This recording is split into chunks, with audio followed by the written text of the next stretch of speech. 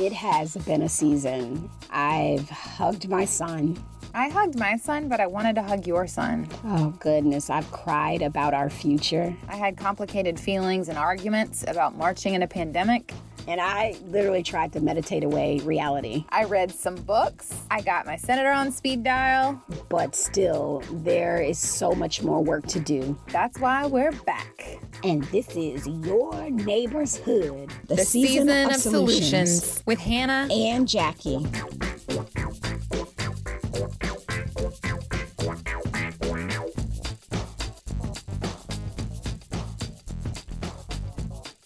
Hey everyone.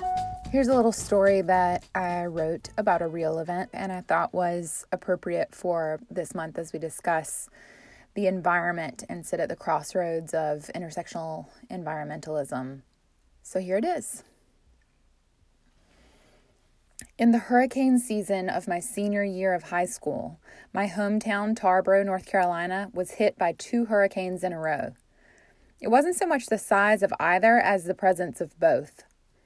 At the time, our 90-year-old neighbor came to stay with us because she was worried a tree might fall on her house. Ironically, her house was unscathed, but her hearing was forever damaged by a scream from my sister when a tree fell on our house. On the bathroom, to be exact. While I was using it. I survived. It was doubly unfortunate because my parents were in the midst of selling the home to move to a piece of property on the outskirts of town. A few months back, when my sister learned of the move, she, being resentful of change, had wished a tree would fall on the house. And it did. On what was to be her room. We don't cross my sister. In total, 30 trees fell on the property of our future home, Oak Grove, rendering the name a little silly with no grove to speak of anymore. My dad is a timber framer, but the hole in our house wore a blue tarp for 10 years. My mom fancied herself the embodiment of Mother Nature with squirrels and wildlife in our living room. During the 2 weeks that we were without power, our neighbors came together with potlucks and I lifeguarded at the pool so that people could bathe. I learned to knit. In this time, my family adopted 6 dogs in addition to the one we already had because so many people couldn't keep them anymore. 7 dogs is a lot of dogs for a house with a hole in it.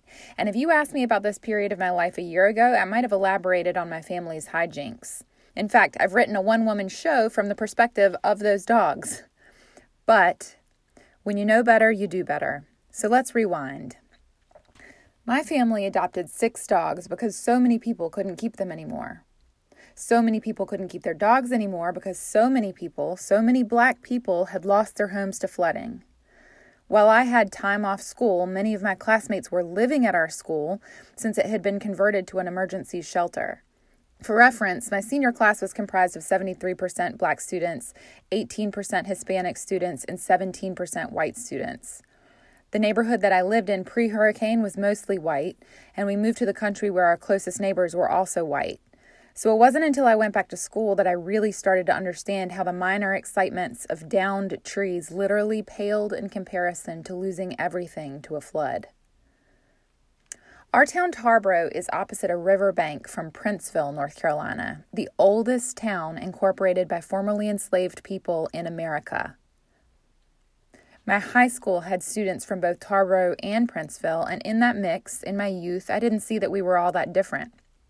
I didn't make a connection about why one side of the riverbed flooded regularly and had very little in terms of historic buildings, despite its historical significance, where the other side has a nationally recognized 45-block historic district. In the middle of the madness, I remember being a bystander as President Bill Clinton came through town to survey the damage. His security was so extensive that it paused people's access to clean drinking water for the day. For the remainder of the year, our senior year, my classmates were without textbooks.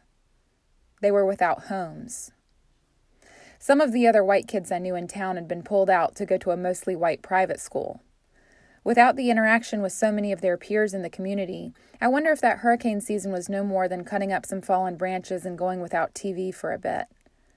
But then again, even being there was so much I didn't see.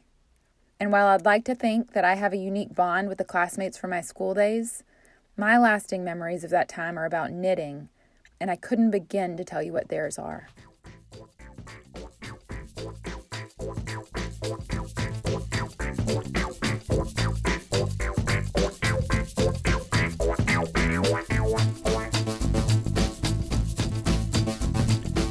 All right, you've been listening to Your Neighbor's Hood, and as always, give us a like, a rate, subscribe, review, tell your friends, and join us on social. Stay open, stay curious, and make it a great day closer to history.